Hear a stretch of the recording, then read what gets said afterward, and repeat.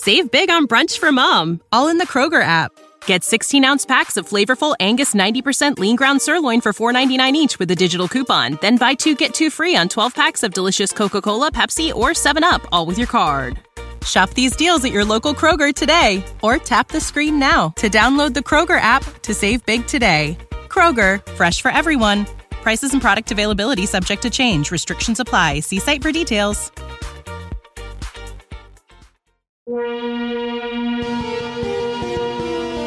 This is Wheel Bearings. I'm Dan Roth. And I'm Sam Abu-Al-Samad. And so this is episode 7. It's episode 007, and it's the holidays. So you know what? Pick your poison. This week we've got a little arrogance, we've got some disruption, and some communication. Sounds good. Why don't we dive right in? All right.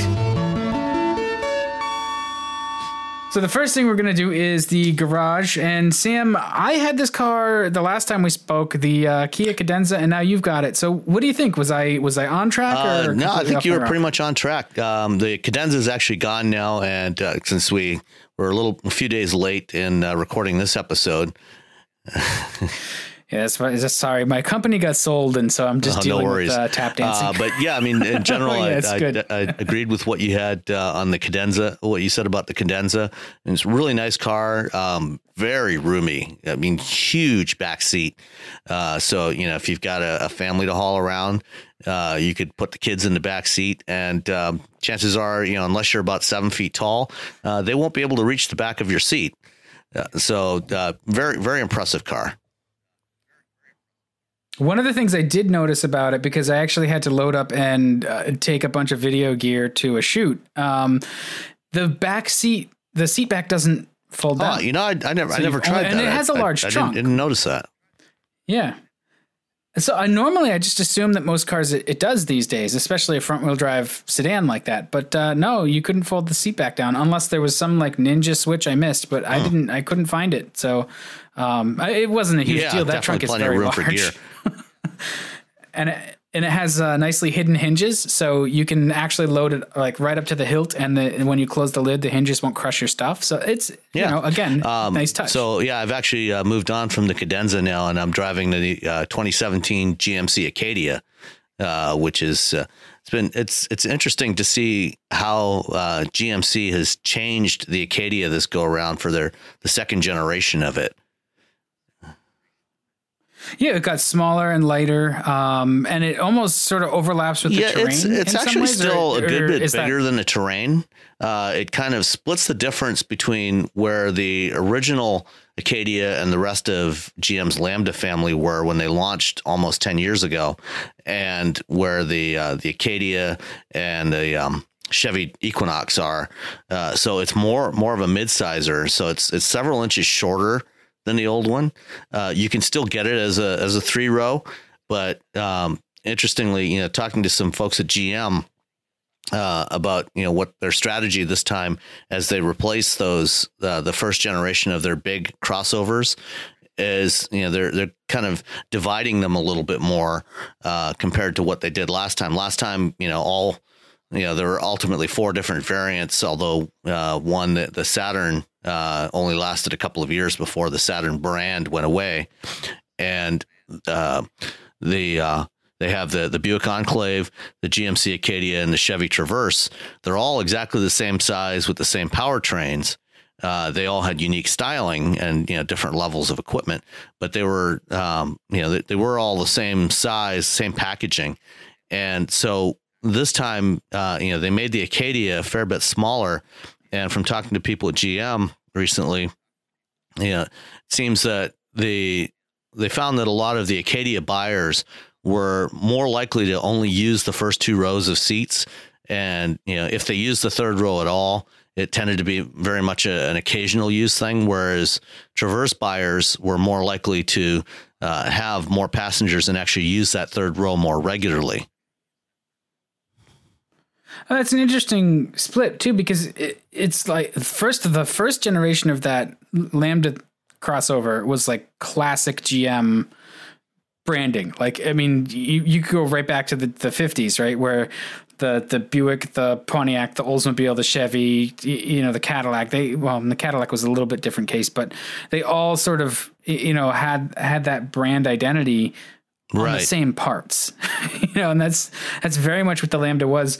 Are they going to, bring the other vehicles on that Lambda platform down to the size of the Terrain, or are they going to leave the Terrain smaller and make the Traverse slightly larger because it does get that third row used more? That's something I can't really talk about yet. They're going to be showing they're going to show the Traverse. They announced today, as we're recording this, that the new Traverse, the 2018 Traverse, will be unveiled at the Detroit Auto Show next month.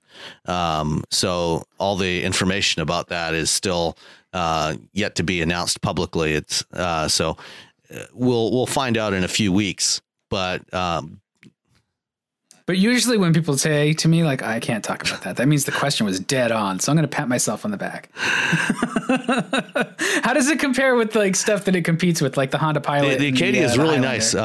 It's surprisingly fuel efficient, getting about 23, almost 24 miles per gallon, especially in highway driving. The one I have is the all-terrain model. They've got, several different trim levels as usual. And the all-terrain only comes as a 2-row, so it's only a 5-seater. Whereas the other ones, you can get them with a third row, which is obviously less roomy than it was on the previous generation. But with only 2 rows in there, the back seat, the second row, very much like the Cadenza, is huge in terms of legroom and headroom. One thing I have noticed is the belt line seems really high. So if you like to drive with your elbow up on the windowsill, unless you're, particularly tall, you probably won't find it very comfortable to do that. But aside from that, I don't really have any major complaints about it. I think it's a good size, mid-size SUV.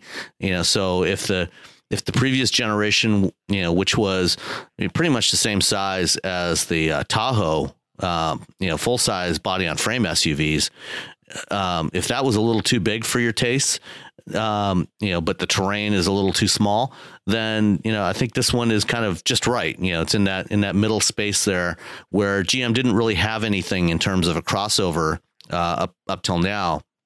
So you've got the Terrain and Equinox as the compacts, competing with the Honda CR-Vs and Ford Escapes of the world. And now you've got something in that middle step there. So we'll see what else they come up with to replace the current Equinox and the or not the Equinox, the Traverse and the Buick Enclave, which I think if I recall correctly, the Enclave was actually the first of the Lambdas to debut. And as far as I know, Buick is not showing anything. They're not showing anything new at the Detroit Auto Show. So presumably we'll see the Enclave replacement sometime either at Chicago or perhaps at the New York Auto Show in April. Well, it's an interesting case too, because I'm not sure. I haven't really looked at the sales figures, but I'm not really sure that they necessarily have a sales problem with the Enclave, because it's a big crossover vehicle. It's aged, but it's aged very gracefully. That's still a nice car to drive. And they're just launching the Envision. So I think their attention at this point is probably toward getting some buyers for that. And I actually saw one on the road, which was neat. I was like, what is that? Yeah. Oh, Nito. And I actually said Nito.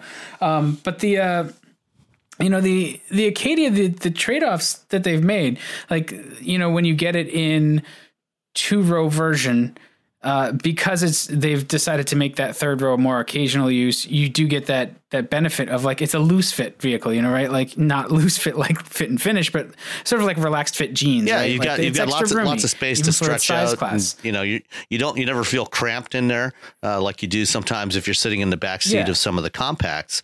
And the Envision, similarly, the Envision's a little bit smaller than where the Acadia is today, but bigger than the Terrain and Equinox. So they're kind of putting together what seems to be this kind of more granular stair step up the line, so you should be able to find, between the three brands, you should be able to find one, actually the four brands, including Cadillac, that fits you just right, depending on what your needs are, and what your wants are in terms of luxury and equipment and size. So there should be one for everybody. Yeah. And the Equinox and the Terrain at this point are feeling every bit of their age. They were acceptable, I think, when they were new. And now, like, when I get in one of those, I'm just like, wow. Yeah. Wow. Hello, 2008. And it's fine. They're a fine vehicle. And they're another one that, like, even in that size class, right? The CRV RAV4 kind of size, they offer a little bit more, at least length, I feel. So they're actually a little bit bigger than some of the competitors. At least they feel they're actually closer lengthwise. They're closer in size to, the next size up, think cars like the Ford Edge, than they are to the CRV and Escape. Although they aren't as wide as some of the midsiders. Right, they're still narrow, yeah. So back to the Acadia too. Like I'm assuming because you had the all-terrain, it had the V6, the 310 horsepower V6, but they offer it with a turbo as well too. Right? I believe it's available with a 2-liter turbo. I don't know if you can get the 2-liter with the all-terrain trim package. So I think that one's V6 only, but other variants of the Acadia are available with the 2-liter turbo, I think. And it has, with the V6, it's got that transmission we talked about last time, the 6F, or what is it? It's the GM. Actually, GM doesn't call it the 6F, right? Well, you're thinking of the 9-speed? No, I thought it only had a 6-speed. It does have a 6-speed now. Yeah. I think sometime in 2017, probably for, 2018 model year, when they switch over to 2018 model year, sometime in mid-year, they will probably start installing the new 9-speed automatic in there. Yeah. And I mean, that's probably they just don't have that many. Right. They're ramping up production on those transmissions right now. Yeah. And so, I mean, there's nothing wrong with the 6-speed. No, it's fine. I mean, it's a good smooth shifting transmission. You're not going to have any real complaints about it. It certainly doesn't have any of the classic CVT characteristics that a lot of customers don't like. Yeah. If the one thing I remember about that transmission, I think GM's programming is a little better than Ford's on that one, but it's gotten better over the years. Early on, when they first launched it back about 2006 or 2007, the Fords were actually smoother. The GMs had some issues early on with the shift quality, but they got better over time. They upgraded some of the internal components and changed some of the control software, and so it's quite a bit better now than it used to be. Huh. Does it give you a kick down when you ask for it, or does it make? Yeah, no, it gives it'll give you a kick down when you need it. So it doesn't have any issues with accelerating to merge onto a freeway or make a pass when you need to. So yeah, it's got and the current generation is about almost 750 pounds lighter than the old one. With similar power, so performance is definitely going to be better than the previous generation model. Yeah, well, and the fuel economy, you touched on that. You're getting 20s. Like the best I was ever able to get out of a Lambda might have been about 17 combined. Yeah. So that's big. Yeah, that's really today, good. Today I had to go to a meeting, and the temperature was in the about 12 or 13 degrees out. So it was pretty cold out. So it wasn't quite as good today as it was over the weekend when it was slightly warmer. But dropped down to about 19 today. But overall, yeah, it's been quite good. I'm quite impressive.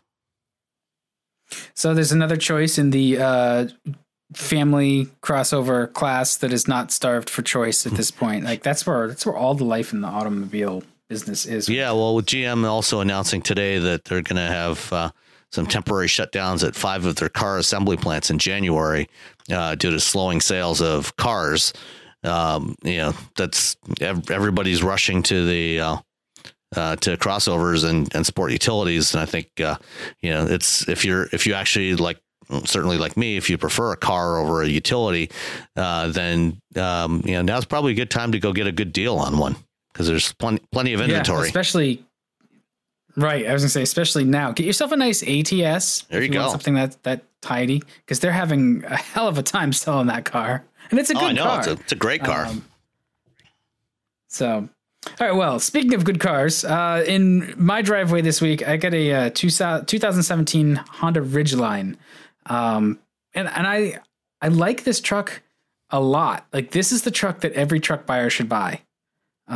And they're kind of a bit player in the market, but I mean, especially when you compare them to like the F-150 or the GMC and the Chevy together. But I don't think Honda ever had any plans for world domination with their truck. Sort of the same as Toyota with the Tundra. They wanted metered out success. And I think they've really achieved it. The thing that I like a lot about the Ridgeline, and I've kind of always liked about the Ridgeline, is that it's really well thought out. It's not just like, well, we're going to build a pickup, and so we're going to start with a full frame, and we're going to put a big V8 in it and solid axles, and there you go, pickup. And this is also kind of its Achilles heel, I guess, too. But they really thoroughly redefined what a pickup is. At least in the modern idiom. I mean, there's been pickups like this in the past. The Subaru Brat, the Volkswagen Caddy. They were all a little smaller. Yeah, they weren't really anything like the Ridgeline. I mean, I don't think there's ever really been anything quite like the Ridgeline. Yeah, that's fair. And yes, it is a pickup built on a minivan, sedan, whatever set of bones. Minivan sport utility or minivan crossover. Yeah. It shares its platform with the Pilot, the Honda Pilot, and the Acura MDX and the Odyssey. Yeah, and none of this is bad. I'm not criticizing so much as I'm sort of pointing out, because I really like it. I think that those are actually, there's a lot of benefit to that. And, you can't knock the Ridgeline and adore the Jeep Comanche in the same breath, like, because they're the same thing. Yeah, very much so. In essence. The Comanche didn't have a frame. The frame pieces they made for the Comanche were sort of welded together boxed sections, actually. It was something that was... There was a Hornet that was like the forerunner of it. I actually wrote an article about it that never got published, so maybe I should publish that article. Absolutely. I think it was the Jeep Cowboy. But the Ridgeline, there's a lot of myth and sort of opinion out there about it. And I was actually trying to pitch the guys at Autoblog about this. I don't know if they're going to pick it up, so I'll just use my talking points here. So there's just I came up with 5 ways people are wrong about the Ridgeline. And now, because it's winter, the first one is that the Ridgeline is too weak to plow. Nonsense. Certainly it's not a truck that you want to use as like your, landscaping commercial operation plow all night kind of truck. Correct. It's not that kind of thing. But that beats the hell out of even like an F-250. It's not a nice thing to do to your truck. Well, I mean, when you consider, that it's got comparable power, it's in the 300 horsepower range to what a base F-150 offers. It's quite a bit lighter than an F-150. It's going to have decent performance, and, you put a set of snow tires on that thing on an all-wheel drive Ridgeline, and you probably, it's probably going to do fine with a plow on there. It's actually going to do better than the F-150, because, the F-150 has that very old school kind of 4-wheel drive setup. The Ridgeline has a front. It's front wheel drive biased, which actually, you're right, with the extra weight of a plow on there. Right. Is the Ridgeline actually rated to hold a plow though? I mean, the front structure. So the one that I found is it's called the Meyer Home Plow, and basically what you do is you mount a Class 2 receiver hitch to the front. And you might have to trim the fascia a little bit, and then the plow actually mounts into the receiver of that hitch. So it is a light duty plow, but again, a lot of people that buy pickups, especially the Cowboy Cadillac kind of pickups, they are taking a heavy duty vehicle and using it for light duty work. So I don't see a problem if you have even a pretty decent sized piece of property using your Ridgeline with a light duty plow to get the job done. I mean, it's a product that exists, and a lot of times truck stuff is overkill for what it's used for. So I was psyched. there is a plow, and it actually works on the Grand Cherokee too. Oh, really? So I was like, ooh, if my driveway didn't need to be repaved, I could use that. Also, the four-wheel drive system in the Ridgeline, it doesn't have a low range, but it will vector torque, so it actually makes the vehicle handle better, and it's got a locking feature. As far as I'm pretty sure it has a locking feature, so you can while it doesn't have low range, you can still lock it and get your 50-50 distribution. So it's it's a little different, but again, it will absolutely plow for you if that's what you needed to do. The Ridgeline is too weak to tow. Again, Bopkis. It tows more than most people ever need to tow. Pretty sure it's rated for 5,000. I think it's 5,000. Yeah. Yeah. Plus payload. So I didn't actually do the math on this yet, but my thought was, okay, so that some of those big Rams, like the Ram 1500, when you get the double cab with the short bed and the four-wheel drive and stuff, that its payload is like 500 pounds. So that's a grocery store run with your whole family in the car. Like that's not much at all. And my thought was like, I wonder if the Ridgeline, you could load it up and still have a decent payload. And so I didn't look at payload, but 5,000 pounds is more than, your weekend warrior really is going to tow a lot of times. Or if you've got a small boat, it's definitely going to handle that. You're quite correct in saying 5,000 pounds is not quite enough to comfortably haul like a car trailer, and like if you have a classic car or a race car or something like that. It's depends. I mean, if you're towing a Lotus, then it'll be plenty. Or a Miata. Yeah, certainly a Miata would work. So it depends on what you're towing. If you're in the business of hauling classic Detroit, big iron stuff. It's not going to work for that. But yeah, I'm just looking at the specs right now. The front wheel drive Ridgeline is rated 3,500 pounds and the all wheel drive is 5,000 pounds. And the payload capacity ranges between 1,450 and 1,580, depending on the trim level and two wheel drive versus all wheel drive. Right. So it's honestly, any Ridgeline is going to potentially have a better payload than some real pickups, depending on how they're equipped. So hooray, because all the Ridgelines are extended cabs. They're all pretty comfy and roomy. Okay. So that brings me to my next point. Is the Ridgeline is expensive? Not really. Have you looked at the price of an F-150 or a Ram or Silverado lately? Right. So, and that's how they get you, right? Like the regular pickups, certainly they can have an attractive price or a highly incentivized price or a very low starting price. You start adding stuff to it, they get expensive very quickly. Right. I mean, those low priced versions are the what they call the work trucks that they sell to contractors. No, I mean, seriously, they call the work trucks. Yeah. I mean, in fact, GM actually has the WT designation. That's the trim level on those, literally for work truck. Right. The WT, I was surprised to see that they still make that. That is the truck that makes you cry by the end of the day. Yeah. I mean, it comes with steel wheels and, basic AM, FM radio and, no amenities at all. They're designed, for contractors and, they'll put, equipment racks on the back, for utility workers and things like that. Those aren't the ones that regular customers buy. Right. And the ones that regular customers buy are sort of just, they're gussied up versions though. So you're starting with a truck that's built to be like high profit, cheap, and honestly disposable. Like if you see an F-150 or Silver, I don't want to pick on the F-150, even though it's the best selling truck, the Ram 1500 or the Silverado 1500 or something that's actually been used for work, they get used up quick.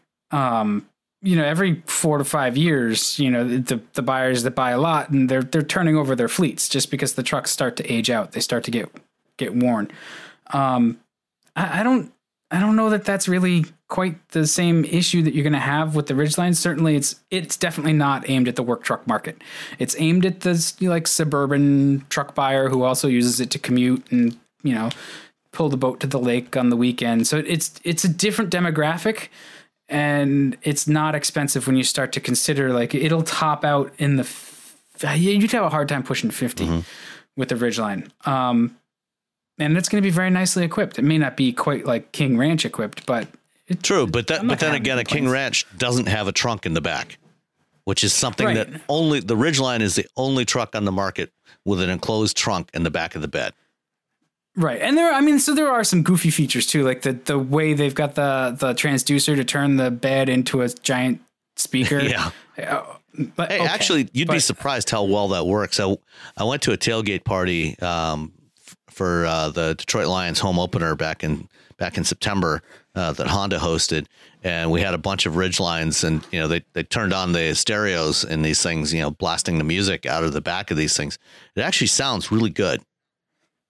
Yeah, well, I mean, it's honestly what it is in the hi-fi world. That's a planar speaker, and for years there were lots of guys who loved their Magnepans.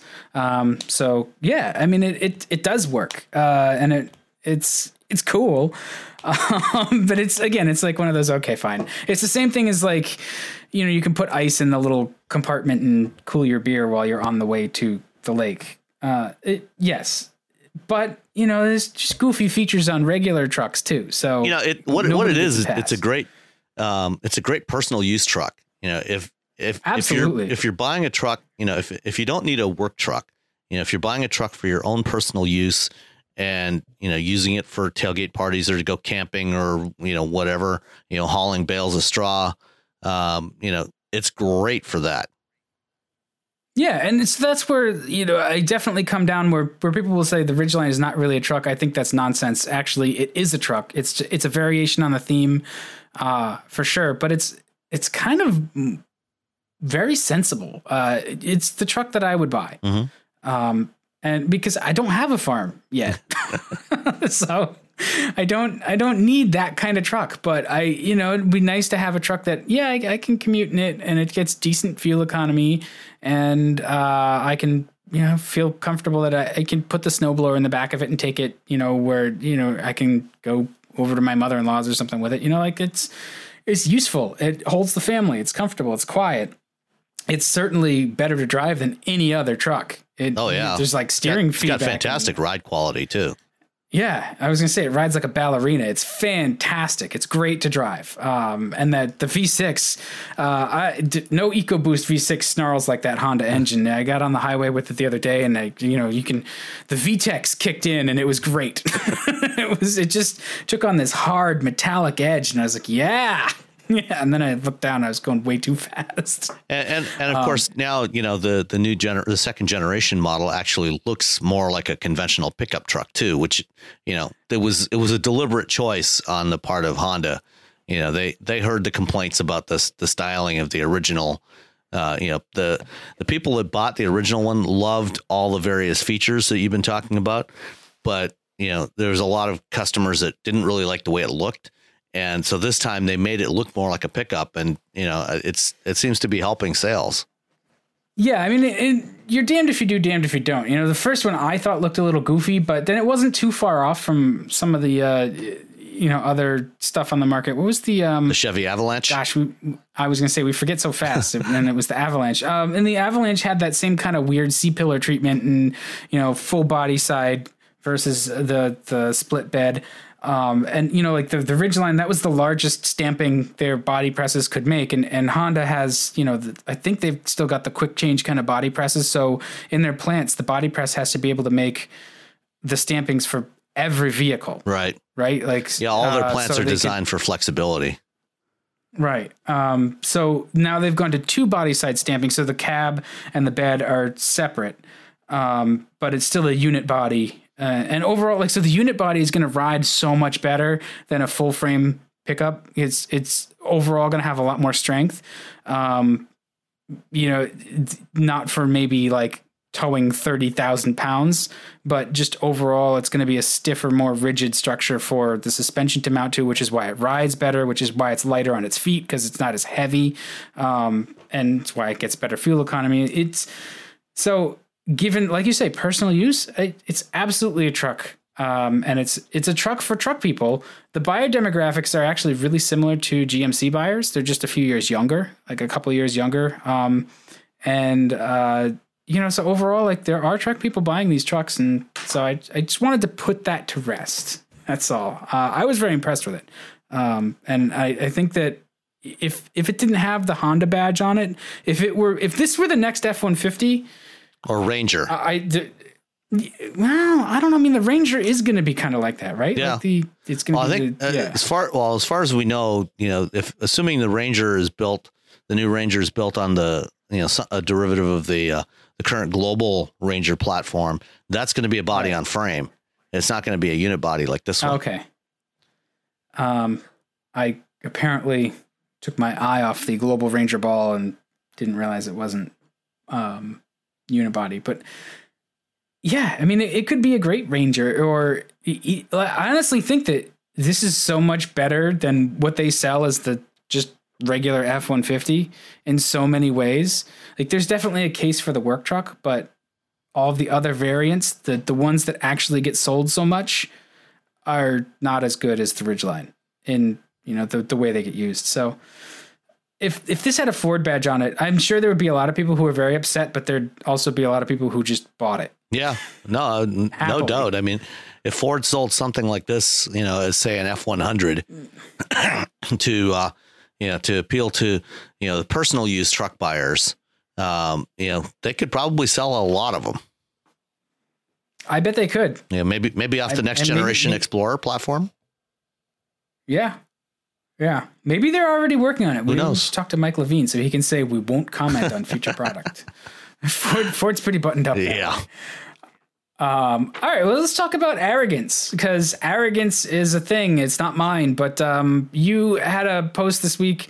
I think it was on Forbes, where you talked about Uber.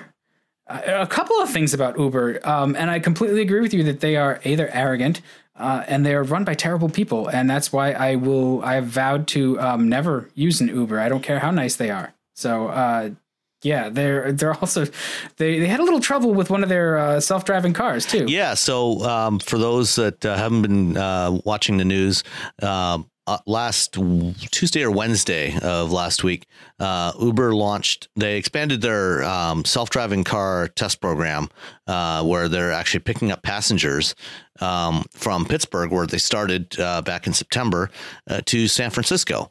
And since September, they've had their original fleet of Ford Fusions, self-driving Ford Fusions, running around Pittsburgh. And for the San Francisco program, they have launched with the Volvo XC90s that they're starting to use now. Back in August, they announced a deal with Volvo to develop a self-driving car platform based on Volvo's new scalable product architecture that underpins the XC90 and the S90. So presumably, what they're going to develop is something bespoke, a bespoke body for Uber's use as a ride-hailing platform, using the Volvo architecture as the underpinnings, and immediately, like within hours after they launched this in San Francisco last week, we got illegally, I might add. Yeah, we'll get to that in a second. Within hours of this launching, there were at least two different videos posted of two different Uber test vehicles running red lights in San Francisco. So that's not a good start. One of them was very close to a pedestrian when that happened. So that's not a good start for an autonomous vehicle program. If their answer had been like, well, it should have been in the Uber, I wouldn't have put it past them. That's not what they said. It wasn't far off from that. They quickly blamed the safety drivers who were in the cars. So that even though these cars are capable of autonomous operation, they all have a safety driver behind the wheel to take over in the event of an emergency, and an engineer riding in the right front seat, or the right front seat, and they're carrying passengers in the back. And then not long after that, the state of California came out and said, basically, contacted Uber and said, we want you to stop this test program right now because, California, they passed a law a couple of years ago to enable companies to test their self-driving cars on public roads. But in order to do that, basically you have to go to the California DMV, pay $150 fee to get a permit to do this, much like, anybody who wants to register any other car has to pay, a registration fee to register the car. Uber decided that no, we don't think so. We're not going to do it, and they have so far, at least as of today, which is Monday, December 19th, they have still refused to get one of these test permits for testing their vehicles, and so the state has threatened to go to court to get injunctive relief to stop the program. But why? So I guess my question is like, why? This is why I think they're just hugely arrogant. Like, what's the problem with playing by the rules? Like, play ball if you want This has been Uber's MO since they launched 7 years ago as a ride-hailing platform in San Francisco. Basically, everywhere they go, they just ignore whatever laws are in place for taxis. One of the few places where they have actually obeyed the law is in Austin, Texas, where last year, or it was either earlier this year or last year, there was a vote, a referendum where voters said, that ride-hailing companies like Uber and Lyft have to do more thorough background checks on their drivers. And so both of those companies actually pulled out of the Austin market. So there's no ride-hailing services in Austin that I'm aware of at this point. But basically everywhere else they've gone, they just ignore whatever laws are in place, covering taxi services, and they just start operating and, to hell with it.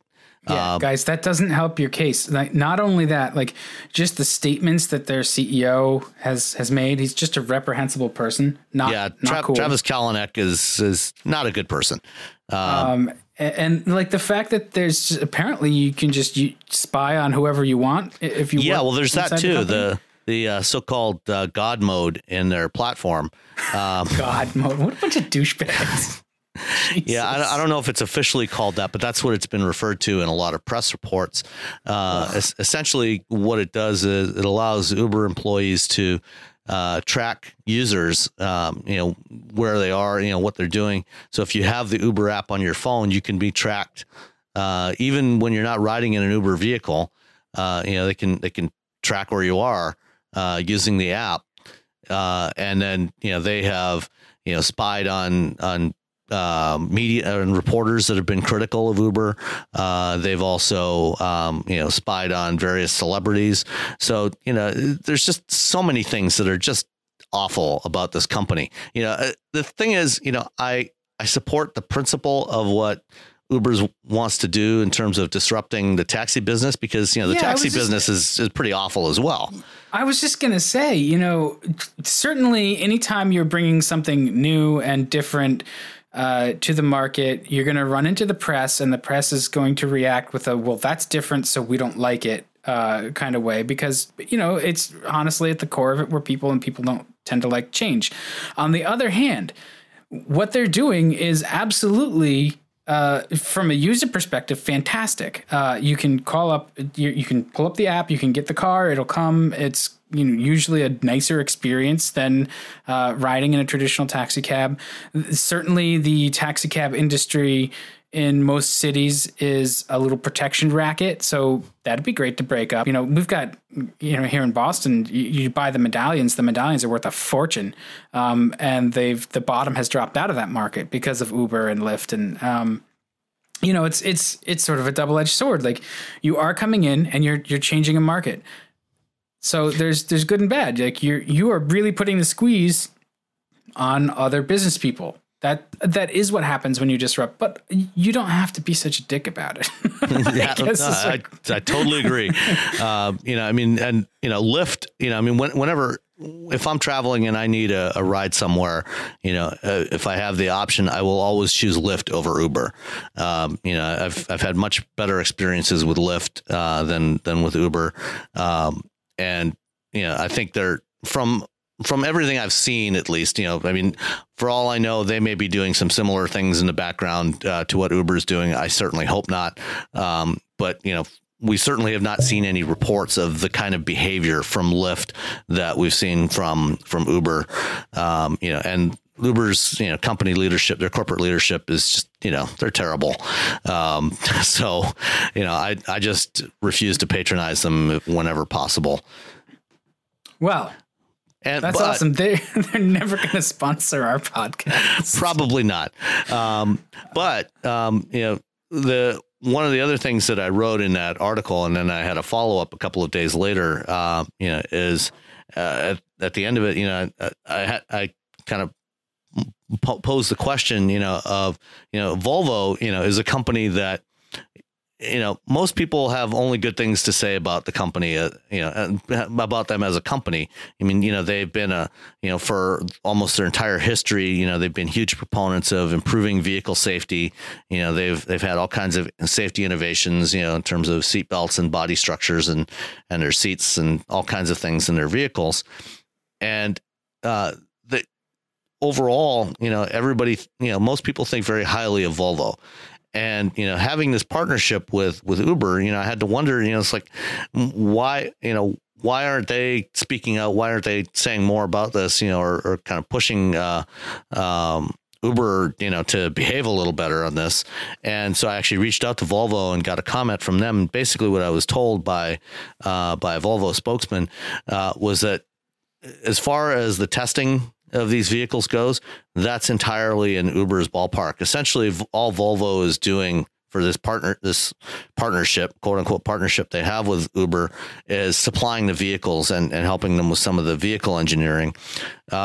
But any testing and development of the autonomous systems on those vehicles is entirely in Uber's hands. And Volvo is not at all involved in that. They actually have their own separate autonomous vehicle development program that they have going. They have a joint venture with Autoliv, a Swedish supplier of various safety systems, active safety systems and seat belts and other components. That they're developing their own autonomous systems for their vehicles. So they're not actually involved in this, which is, why they haven't, really spoken up at all about this or pushed Uber towards, trying to behave better in San Francisco. I wonder if they actually, well, I'm sure they care a little bit just because they're skilled by association, but yeah, kind of like, like you guys got the cars, you do whatever, you help us refine our software, and we don't want to be involved beyond that.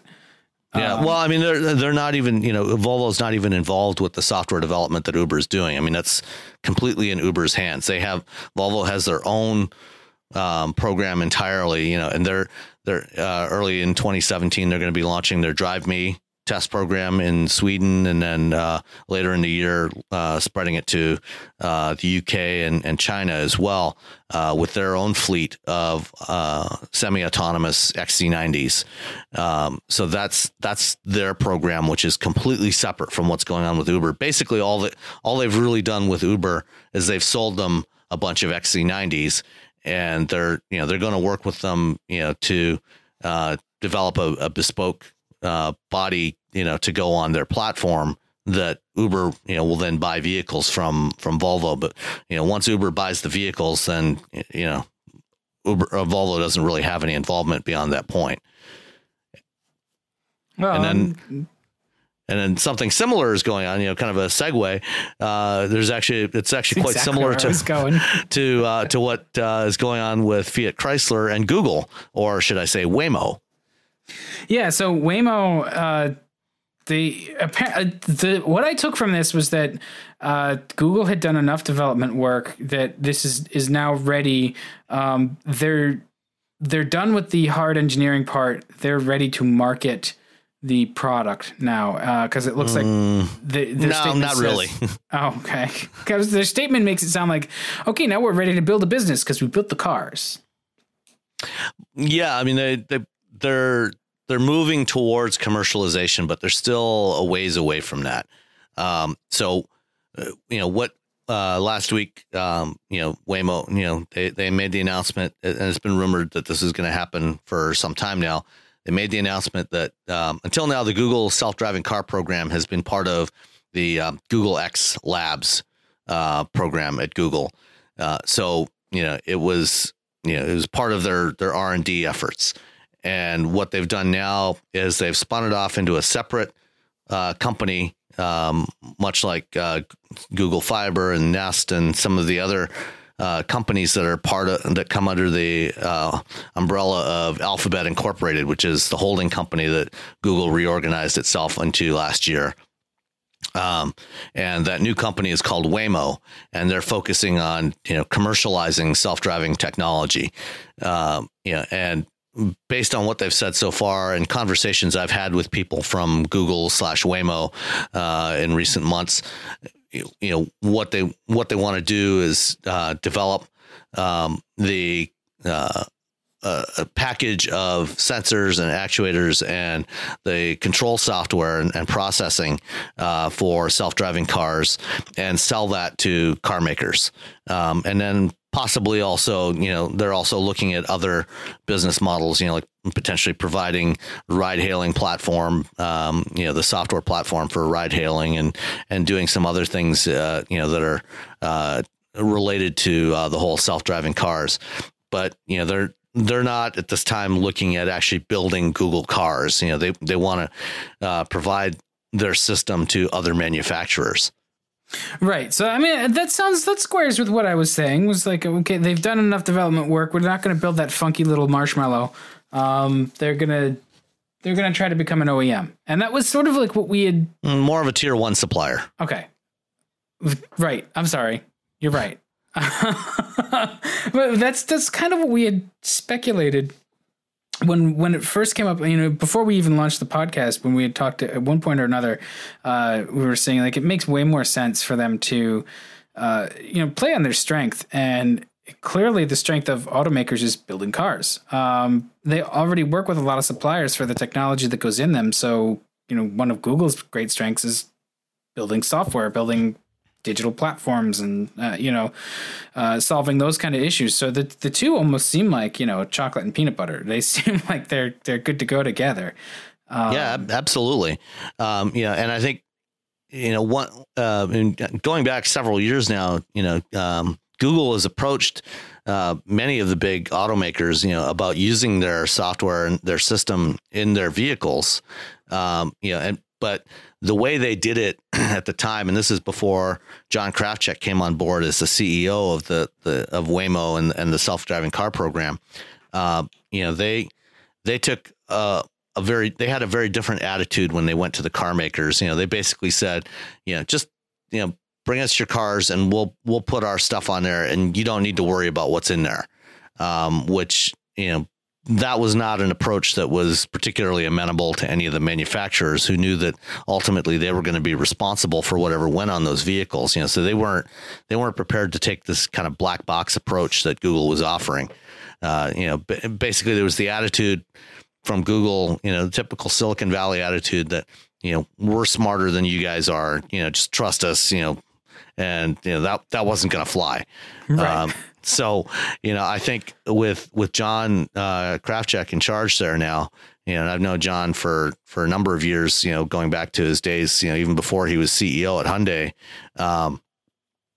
He's a very smart guy. He's been in the auto industry for a long time, and I think he brought a more realistic approach to to how Google needs to deal with car makers in order to get their stuff in there. And I would not be surprised, if within the next, 6 to 9 months, and probably sooner than that we start to get the first announcements of some production programs from Google. They're probably still going to be, several years out, probably not, until the early 2020s before they actually hit the road. But we'll probably start to hear of some more partnerships that go beyond the Fiat Chrysler partnership that was announced last May. And we saw the first vehicles today from that. That partnership was very limited. Basically all that, Fiat Chrysler's part in that partnership was much like Volvo's part in the Uber program, where essentially they were just supplying a fleet of Pacifica hybrid minivans, and then they worked with the Google engineers to integrate their sensing system and their processors and everything into the Pacificas. And then once those vehicles are built, which is now, that process has now been completed, Waymo engineers are now taking over that project, and they're doing all the development of the system. Fiat Chrysler is no longer directly involved in any of that development work. Well, maybe though, looking out a couple of years from now, Waymo will be able to just buy the car business from Fiat Chrysler. I wouldn't rule out that possibility. No, I mean, you look at the Chrysler website, there's like 3 products on it. Well, I mean, you got to look at all the brands. I mean, there's more than that. I mean, the Chrysler brand, there's only 3. Yeah. But but if the you Dodge look at brand Ram, doesn't have too many either. Yeah, but Dodge and Ram and Fiat and Alfa Romeo, and you add them all up, and it's a little bit more than that. But yeah, it's pretty sparse over there. And Jeep. I mean, Jeep is actually probably the biggest brand, in terms of having the most models there. Yeah. But I mean, FCA's market cap is not particularly great. What's going on? I mean, it's a complete left turn for the podcast, but like, what the hell is going on over there? Like, the only thing they're doing, it seems to be, is like pumping money into Jeep. Fiat's not doing well in the US. They haven't refreshed any of their other products. It doesn't look as good for them as it had, 2.5 years ago. Like, it's like, what are they doing? Their cars have struggled. I mean, but everybody's cars have been struggling. Their cars are old, and I guess too. Well, actually, the Dart and the Chrysler 200, Dodge Dart, Chrysler 200, are only a couple of years old. Right. Those, but they did not have a great start in the marketplace. They haven't done exceptionally well. So it's basically the only brands that have really had a strong take up, a strong market are the Ram trucks, the Ram pickup trucks, and the Jeeps. Everything else, their Fiat, has struggled to get off the ground in the U.S. We'll see what happens with Alfa Romeo in 2017 as they get the Giulia going. That's their first closer to a mainstream product, after launching with the 4C. Yeah, but I mean, so that just seems so dumb, because you're going to relaunch Alfa Romeo. Like, you're starting off behind the 8 ball when you're relaunching a brand in the U.S. that hasn't been here since 1992. Well, I think what they're trying to do there is, if you look at the market as a whole, overall sales volumes in North America and most of the other mature markets in Western Europe and Japan, are pretty much, plateauing. We're not likely to see any significant growth. I mean, our forecast at Navigant, over the next 10 years is like less than about 0.5% annual growth rate at best. So basically you're looking at a flat market, overall, but what we're seeing is a shift in the marketplace going more up market. So the, premium brands are where there's actually some more significant growth. And so, there's a potential there if they can get a good launch with the Giulia and the Stelvio, and they can start to chip away and get some of that premium brand market share, then there's a lot higher margins in those vehicles than there are, in say a Chrysler or Dodge car. So that I think that's what they're trying to do, because, one of the issues that FCA has is they've got a lot of debt. And they need to pay down that debt. So they're trying to focus their attention on the higher margin products. So Jeep, Ram, and Alfa Romeo, are all higher margin products. So if they sell any, well, yeah, if they, well, I mean, Jeep has and Ram, no problem. Jeep and Ram are doing well. The Chrysler Pacifica is off to a good start, and that's also another higher margin product, and if they can gain a foothold with Alfa, there's certainly some potential for some improved cash flow from that. So that'll help. On the other hand, they also have to invest a lot, to gain that. So, the actual benefits of that might still be several years out, but longer term, I think that's what their strategy is. That seems to be what their strategy is. And then in the meantime, they're just kind of muddling along. It's seems a little unclear right now, but we'll see what happens. Yeah, they seem to be poised a couple of years ago, and now it just seems like they're a little bit unfocused, and they've taken product away from brands that really need it. Like you would think that Dodge would be the volume brand, and there's really nothing there. Yeah, well, the problem there is they're the whole market for cars as opposed to utilities, is struggling. I mean, every brand, almost every brand, Honda seems to be kind of the exception to that, and to a lesser degree Toyota. But even Toyota, has seen sales of some of their the Camry and the Corolla start to slide in the past year. So, every other car maker is seeing sales of cars slide in favor of utilities. So certainly FCA's got that covered with Jeep. But Jeep and Ram, the only car that is getting any significant sales the only cars at Dodge that are getting any sales are the Charger and the Challenger. And which are those are getting old. Yeah, I mean they're good cars, but they're old, and I guess that's okay in a certain way. I mean, it is disappointing that the Dart kind of stiffed. I mean, they did that to themselves. And I can understand the trepidation with limited resources to actually go take another bite at that, C segment Apple. Like it's expensive, and the return isn't necessarily there in such a crowded yet shrinking field. So, but it seems like everybody else has refreshed their C segment cars, not too long ago. So they're kind of going to miss out if they just kill the Dart and don't replace it. But I know there's also that talk about trying to partner up with someone. So. Yeah, they want to partner with somebody to get a car to replace that. But we'll see if they get anywhere with that. Yeah, I mean that's not a terrible plan. We get so emotional about it, but at the end of the day, it's business. So if they can sort of make some cold, calculated moves and cozy up with Honda or not Honda, Mazda or some other automaker that's small and needs a foothold, that they could do all right and make some really good cars. Yeah, definitely. I'd be curious to see how they do with them. I mean, they're already they've got the Alpha, the Fiat 124. So, I mean, they've already opened the door a little. Yeah, they've got a relationship with Mazda there, so that's a start. Yeah, we'll see if it goes any further. I don't want them to mess it up. Don't mess it up.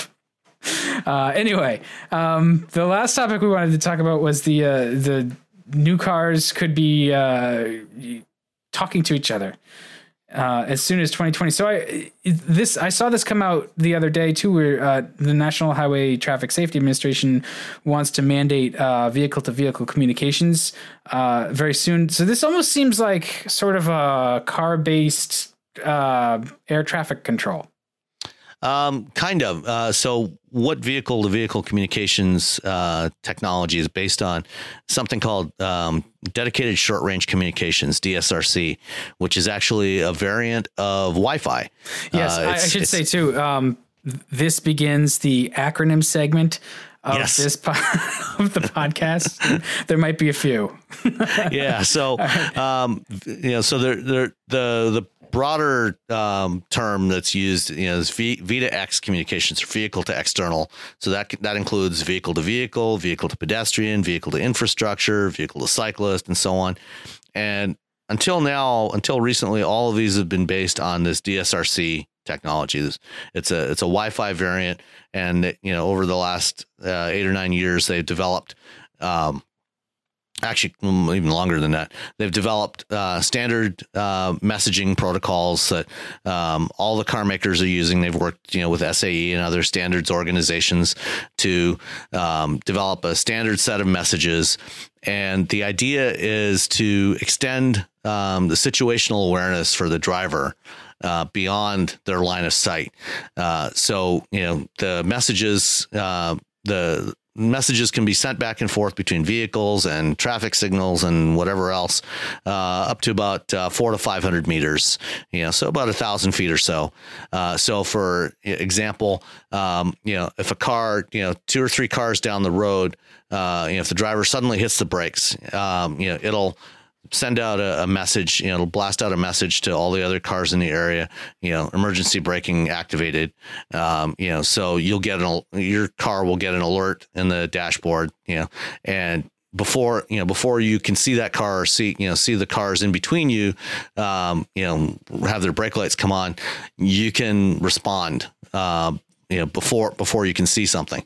Similarly, if you're approaching a blind intersection, in the city, cars coming from the other direction, around the corner of a building and you can't see it, you'll get an alert that there's a car approaching the intersection that you're also approaching. So what it's doing is it's sending out 10 times a second. It's sending out messages about your position, trajectory, speed, and various other bits of information, short messages that can give you alerts about what's going on.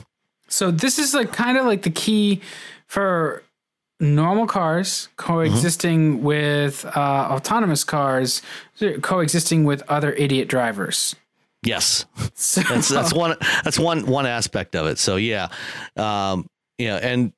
if, for example, earlier this year, we had the accident where the Tesla driver in Florida, using autopilot, the sensors on the car were not able to detect a truck turning left across the car's path because of challenging lighting conditions. If you'd had V2V communications between the truck and that Tesla, it could have been another layer of information that the vehicle could have used to say, "Oh, there's a truck turning in front of me. I'm going to hit the brakes," instead of just plowing right under it. Similarly, when we had the low speed collision in Mountain View, California, between one of Google's self-driving prototypes and a local transit bus, where the self-driving car drove into the side of the bus, assuming that the bus was going to stop when it had to change lanes, and it didn't. The V2V could be used to signal intent between the vehicles. So it could have signaled to the self-driving car that the driver of the bus was not slowing down, was not applying the brakes. And, so the self-driving car could have stopped before it ran into the side of the bus. So there's all kinds of information like this, it extends the capabilities beyond what the sensors can see, because this, the sensors on an autonomous car or even, a conventional car with driver assist systems, it's like your eyes, you can't see through other objects, unless, if they're not transparent. So you can only see what's within your line of sight, and to see beyond that, or to get intent, you need other information. And so that's where V2V comes in. And, another way where it can help is because it's a variation of Wi-Fi. Phones that have Wi-Fi in them can also broadcast DSRC messages. So, for pedestrians, if you're walking out into the street from between a couple of cars parked on the side of the road, and, you've got a phone in your pocket that's broadcasting DSRC messages, drivers coming down the street will get an alert that there's a pedestrian, approaching.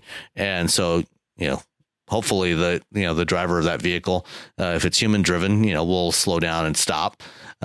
Or, if it's an autonomous vehicle, it'll slow down and stop before it hits that pedestrian.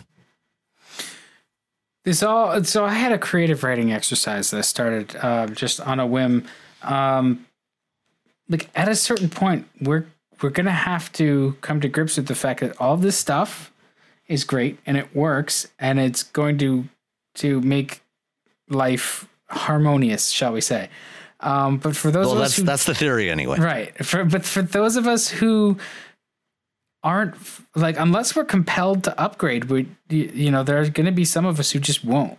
And so if you have a car that doesn't put out these signals, are we going to at some point not be able to work on the roads with these other vehicles? Or, I know that they're going to have the other kind of sensing packages, which will allow them to at least detect and avoid, but it's still at a certain point, you're then relying on other cars to be safe on the road. And that seems like nonsense. There's a couple things there. My dystopian future. Well, the future is absolutely dystopian. There's no question about that. We're all doomed. So, I think, okay. I think, we can, especially, after today, with the Electoral College, I think we could safely say that we're all doomed. Merry Christmas. But setting that aside for the moment, there will, for many, many years to come, there will be a lot of cars on the road that don't have, any of this sort of communication hardware built in, and that's a given.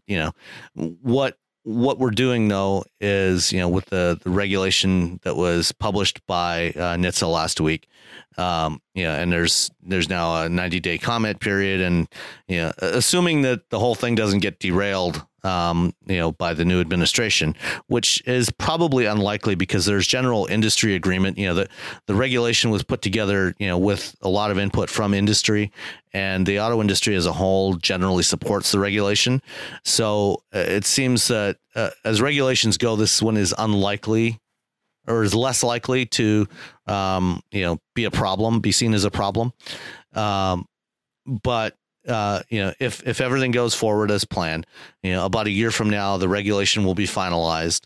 And then 2 years after that, so this is the timeline, 2 years after that. So around the end of 2019, beginning of 2020, the phase-in period will start for new vehicles. So we're not, there's no plans to ever mandate this for existing vehicles, but, over time, most existing vehicles eventually get scrapped out and they will eventually be replaced. But starting in 2020, in 2020, half of all new cars will have to be equipped with V2V transmitters. The following year, 75%, and the third year, 100% of new cars. So, as those cars replace older cars that are, eventually, scrapped out of the car fleet, eventually, the majority of new cars will be equipped. And, by my estimates, in the research report that we're about to publish from my company, Navigant Research, on connected vehicles, by 2025, we'll have somewhere around 60 million cars on the road globally with V2V communications, and that number will grow pretty rapidly from there, as all new vehicles are equipped. And then in addition to that, there's a number of companies that are working on aftermarket solutions and retrofit solutions, to add that capability to existing vehicles for drivers that want to have those kinds of alerts available to them. Yeah. And so my story was about somebody trying to pay with a $5 bill because everything's gone to pay with your phone or like Venmo or whatever. And it's like, you can't. What's a $5 bill? That here. So anyway, I got into work one day and I just wrote down a bunch of notes and that was it. So that's that. So please, nobody steal my idea until I have a chance to write it and get it in the New Yorker and make a lot of publicity, because you won't make any money. But yeah, I mean, it's going to happen. And I honestly think that it is a big key to answering the question about how we're actually going to get along with all of this new technology, because the new technology is coming. The bluest blue sky predictions are we should be having autonomous cars now, which is ridiculous. But they're going to get there, and all indicators point to, they're going to get there pretty quick in certain places. Like here where it snows, probably not so much, but eventually, yeah, they're going to get there as well. So just figuring out how we can all get along on the roads is good. And V2V seems like a thing. So at the end of the day, we're going to get a new federal motor vehicle safety standard that we can plow through and that they can amend as we go. So if you're as excited about federal motor vehicle safety standards as I can be occasionally, it's good to know. I mean, FMVSS 150. I read all of 108, which was pretty interesting, actually. There's stuff in there that you just. Which one is 108 that? is the original FMVSS, I believe. Okay. Well, I guess it's not the original one, but it was from a while ago. Yeah, it was interesting. I'm pretty sure it's 108. I could be wrong on the number. I know 105 was the brake systems standard, and I know that only because I used to work on brake systems as an engineer. FMVSS 108. It might be lighting. It might have to do with lighting. That might be why I was reading it. So Google is going to be cranky, and I'll wait for it to pull it up. But in the meantime, we did get some questions, or a question. Yes, we did. Actually, we got two questions from Jim. Okay, so 2 questions from the same guy. Yes. Right. So the first one is about the VW diesel scandal. The basic story has been retold many times that the engine control software could recognize that the vehicle was in test mode, so it would shift the engine to run in a cleaner but maybe less powerful or efficient manner. And what Jim's wondering is what engine parameters did the system change to accomplish the cheat? First of all, it doesn't really adjust engine timing or compression ratio or any of that, as Jim is asking. The way these cars, these modern diesels worked, these Volkswagen diesels, they have 2 main emission control systems on there that are required to meet current emission standards. One is the particulate filter that's used to get rid of the soot and smoke that older diesels always make. And then the other part is the NOx reduction system. And over the past decade or so, there's been 2 basic strategies that have been used by car makers to reduce, nitrogen oxide emissions from diesel engines. One is so-called SCR system, selective catalytic reduction. And so if you've driven most of the modern diesels that are on the road today, they have when you buy the gas tank, when you fill it up, or I'm sorry, the fuel filler, when you fill it with diesel, there's also a second port in there where about every 10 to 15,000 miles or so, you have to fill it up with a urea solution. And what that does is there's a urea injection system in the exhaust. And when that gets injected into the exhaust stream, the urea, as it hits the hot exhaust gases, it decomposes into ammonia, and that reacts with a catalyst that's in the exhaust system to basically convert the NOx into nitrogen and water. So it turns it into harmless gases. So that's the strategy that's been used by most automakers over the last 7 or 8 years. Yeah, and do they use that's expensive. But is that used together with the particulate filter as well, or okay. So it's dealing with 2 separate things. The particulate filter deals with the soot, and the SCR deals with the NOx. So that's what most automakers have done. What Volkswagen did on their 4-cylinder diesel engines is they went with a different strategy. They used something called a lean NOx trap. And the NOx trap, what it does is when for the diesel engines, in order to get the best fuel economy and performance, what they were doing is most of the time the engines were running somewhat lean. So they had a fairly lean air fuel mixture. Drives NOx up. Which drives NOx emissions up because what it does is it raises the combustion temperature. And when the combustion temperature in the engine gets above about 600 degrees C, that's where it starts to produce more NOx. So if you keep the combustion temperature down, it makes less NOx. Running lean, you get better fuel efficiency and performance, but the NOx emissions go up. So what happens is the NOx trap actually absorbs, or what it's supposed to do is absorb some of the NOx, absorb most of the NOx from the exhaust stream as the exhaust passes through the trap.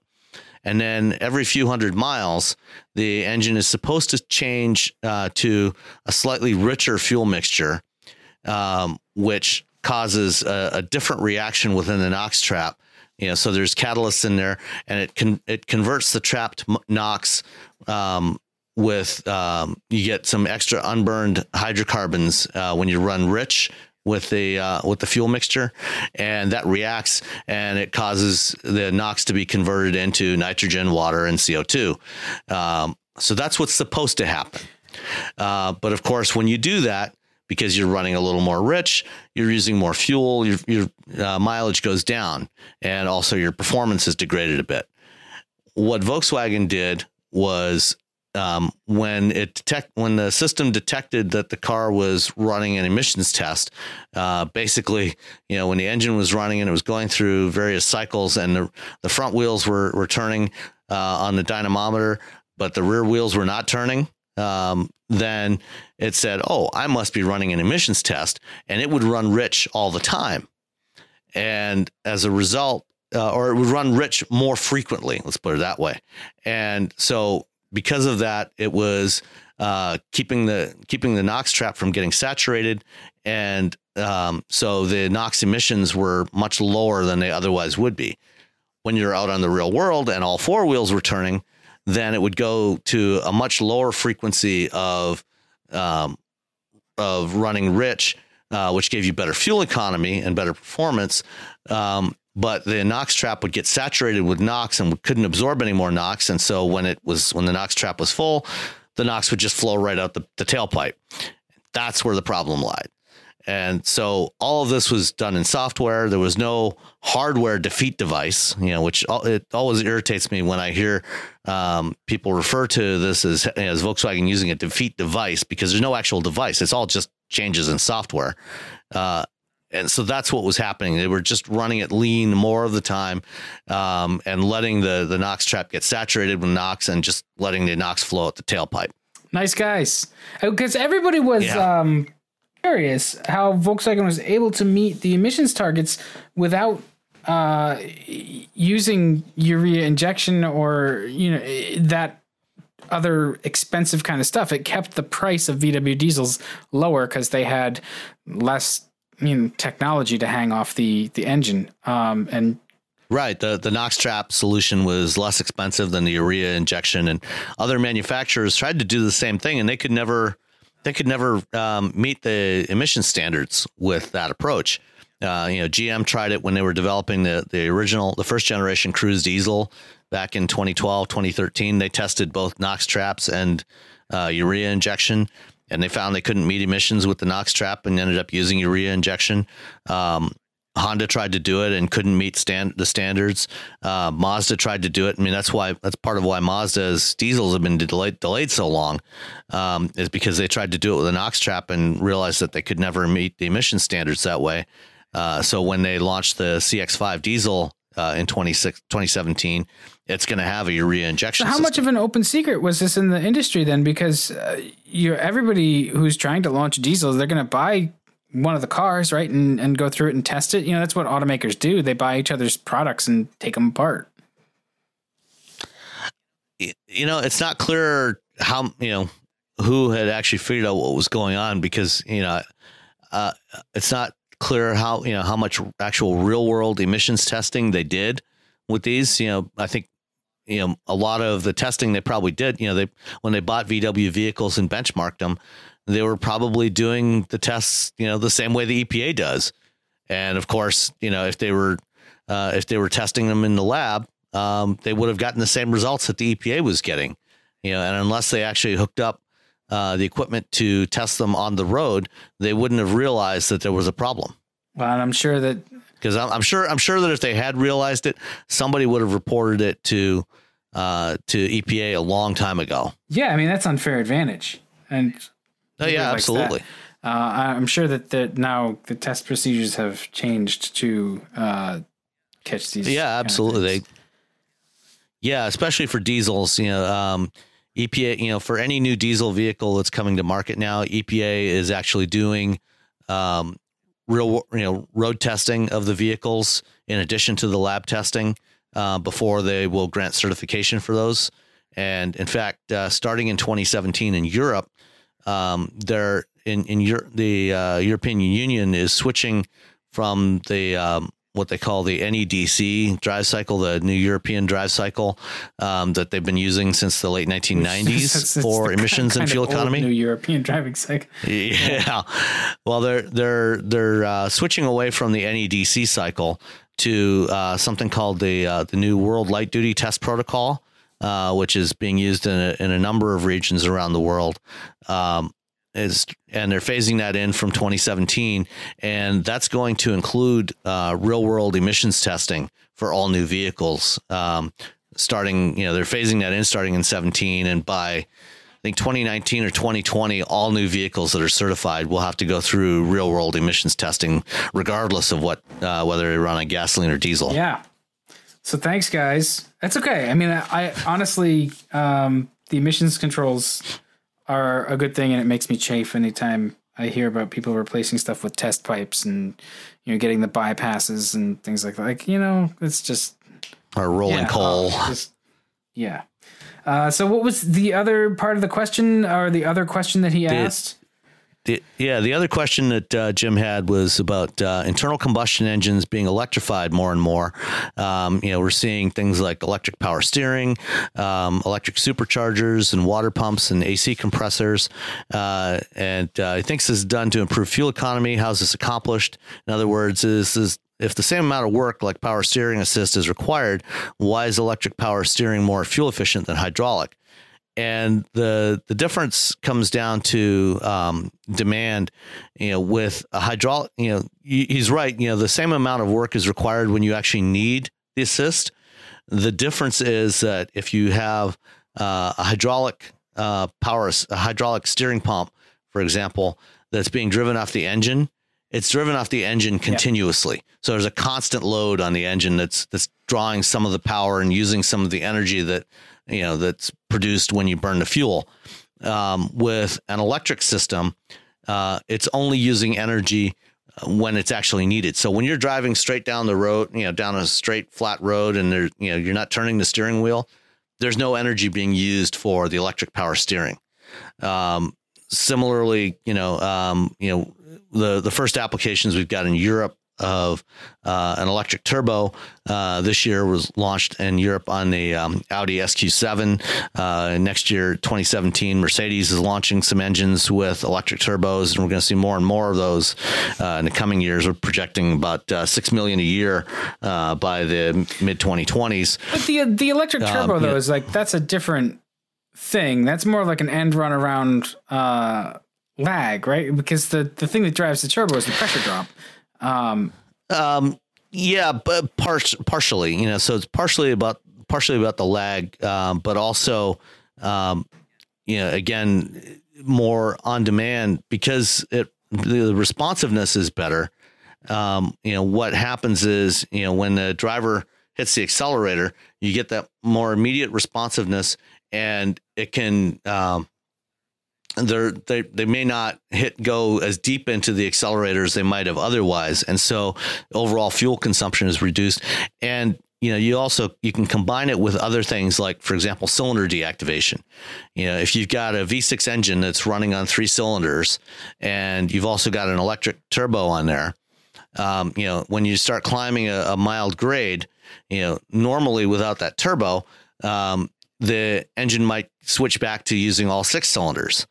And therefore use more fuel. With an electric turbo, what can happen is even without the driver, going harder on the accelerator, if you're using cruise control or something, the powertrain controller can spin up the turbo a little bit, give you a little bit of boost, keep it running on 3 cylinders. And the combination of the electric turbo pumping more engine into those 3 running cylinders can give you the power you need to maintain your speed going up that grade, while still using less fuel overall than if you were running on all 6 cylinders. So there's all kinds of things like that give you incrementally better fuel economy when you start to add them all up. Yeah. I mean, and so some of the electric systems too are better than others, which has been interesting to watch. The electric power steering for certain, some of the first systems were just really numb and not that satisfying to use. And that's because of the way they're designed. There's several different ways to pull it off. And even so the systems that are in Cadillacs, they actually couple it to the steering gear with a belt. And there's a little bit of give in that belt. And that's what gives you some of the sort of natural feeling back versus other systems where it's like basically you are steering through the motor, the electric assist motor. So it's just much more insulated. So we're getting there with electric power steering that feels better. And, we went through this too with hydraulic power steering when we actually went to predominantly power steering versus manual rack and pinion or manual recirculating ball. Nobody liked the steering feel of hydraulic power steering back then because it was so light. So there's some fine tuning. It's getting better. Yeah, the engineers are getting used to it. They're figuring out how to do it. And certainly with electric power steering, that enables things like, for example, drift compensation. So if you're driving down a road, and there's a crosswind, or there's a heavy crown to the road, that where your car might naturally tend to drift towards one side or the other. A lot of cars now have automatic drift compensation, so that if you've got the steering wheel pointed straight ahead, and the stability control sensors recognize a little bit of yaw rate or lateral acceleration that's caused by a crown or a crosswind or something like that, it can actually use the electric power steering to essentially give you that steering correction that you would otherwise have to do manually, to basically keep you on the straight and narrow, while you just hold the steering wheel straight ahead. Nobody else has been able to keep me on the straight and narrow. I don't want my car to do it. Well, it's in theory, and it'll work together with the other sensors too. Even like lane keeping assist systems, they won't have some of them work by firing the brakes on one side to sort of turn the car like you would like a boat, versus actually getting the steering involved, and you just tweak the valve a little bit one way or the other, and tweak the rack a little bit one way or the other, and it'll steer. So it's good because it's not that constant parasitic drag. And it's lighter, and that's less stuff. Yeah, and that's things like things water pumps and electric oil pumps. Those are going to come in the next several years as we start to see more vehicles equipped with 48 volt electrical systems. Right now the electric power steering we can manage with 12 volt electrical systems, but we need to go to higher voltages to get the electrical power we need in order to do things like electric cooling pumps and oil pumps. Once we get 48 volt systems on more vehicles, they'll start to adopt some of those electric pumps. So instead of having this big serpentine belt, driving all these accessories on the front of the engine continuously and, sucking up power from the engine, you'll just have the one belt that drives the 48 volt alternator. And then, everything else will be electrically driven only when it's needed. And those motors are going to be smaller because they can be smaller at 48 volts because of Ohm's law. Hooray. Yeah, exactly. And, one other thing too about the electric turbos is it also really aids packaging. When you've got an exhaust driven turbocharger, figuring out how to do the plumbing of getting the exhaust gases into the turbocharger, and then getting the other side of the turbo, to feed through an intercooler and into the intake side of the engine on the opposite side, that gets really complicated and adds a lot of weight. Packaging is just a royal pain under the hood. With an electric turbo, now all of a sudden you don't have to deal with, figuring out how you're going to route the exhaust gases into that thing. You've only got the compressor side and an electric motor driving it. And so it makes it a lot easier to package it all under the hood. I'll buy that. And I think with that, we've bought another podcast. So, all right. Yeah, it's a Christmas episode because I don't know if we're gonna make it to another episode later this week before the holiday. So we may, but if we don't, maybe we'll see. If we don't, we'll catch everybody later. But certainly keep the questions rolling in. It's wheelbearingscast@gmail.com. We are Wheelbearings No Vowels on Twitter. We have Facebook, which our friend Dan is managing. Let's see, where else are we? We're all over the place. We're working on it. Yep. You go to wheelbearings.media is the site where you can find all the links to subscribe to the show. Site. We're on iTunes. Yeah. iTunes, Google Play Music, TuneIn, Pocket Casts, whatever podcatcher you want to use. I looked for us in Stitcher the other day and we're not there. So no, we're not in Stitcher. You actually have to submit to Stitcher, and then Stitcher's kind of funky. We'll have to take a look at what the deal is there. They do things a little differently there. We'll see if we can maybe get in there, but we'll work on that one. All right. Well, with that, we'll let everybody go, and we'll have another podcast soon. All right. Thanks, everyone. Bye-bye.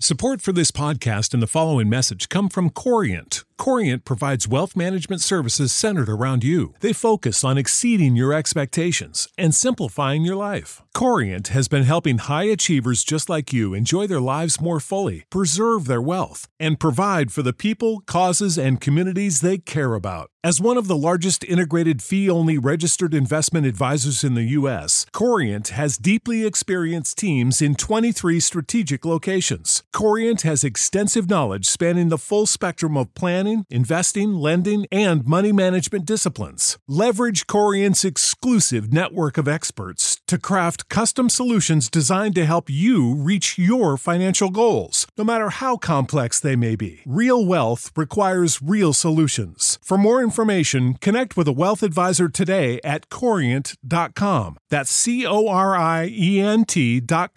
Corient.com.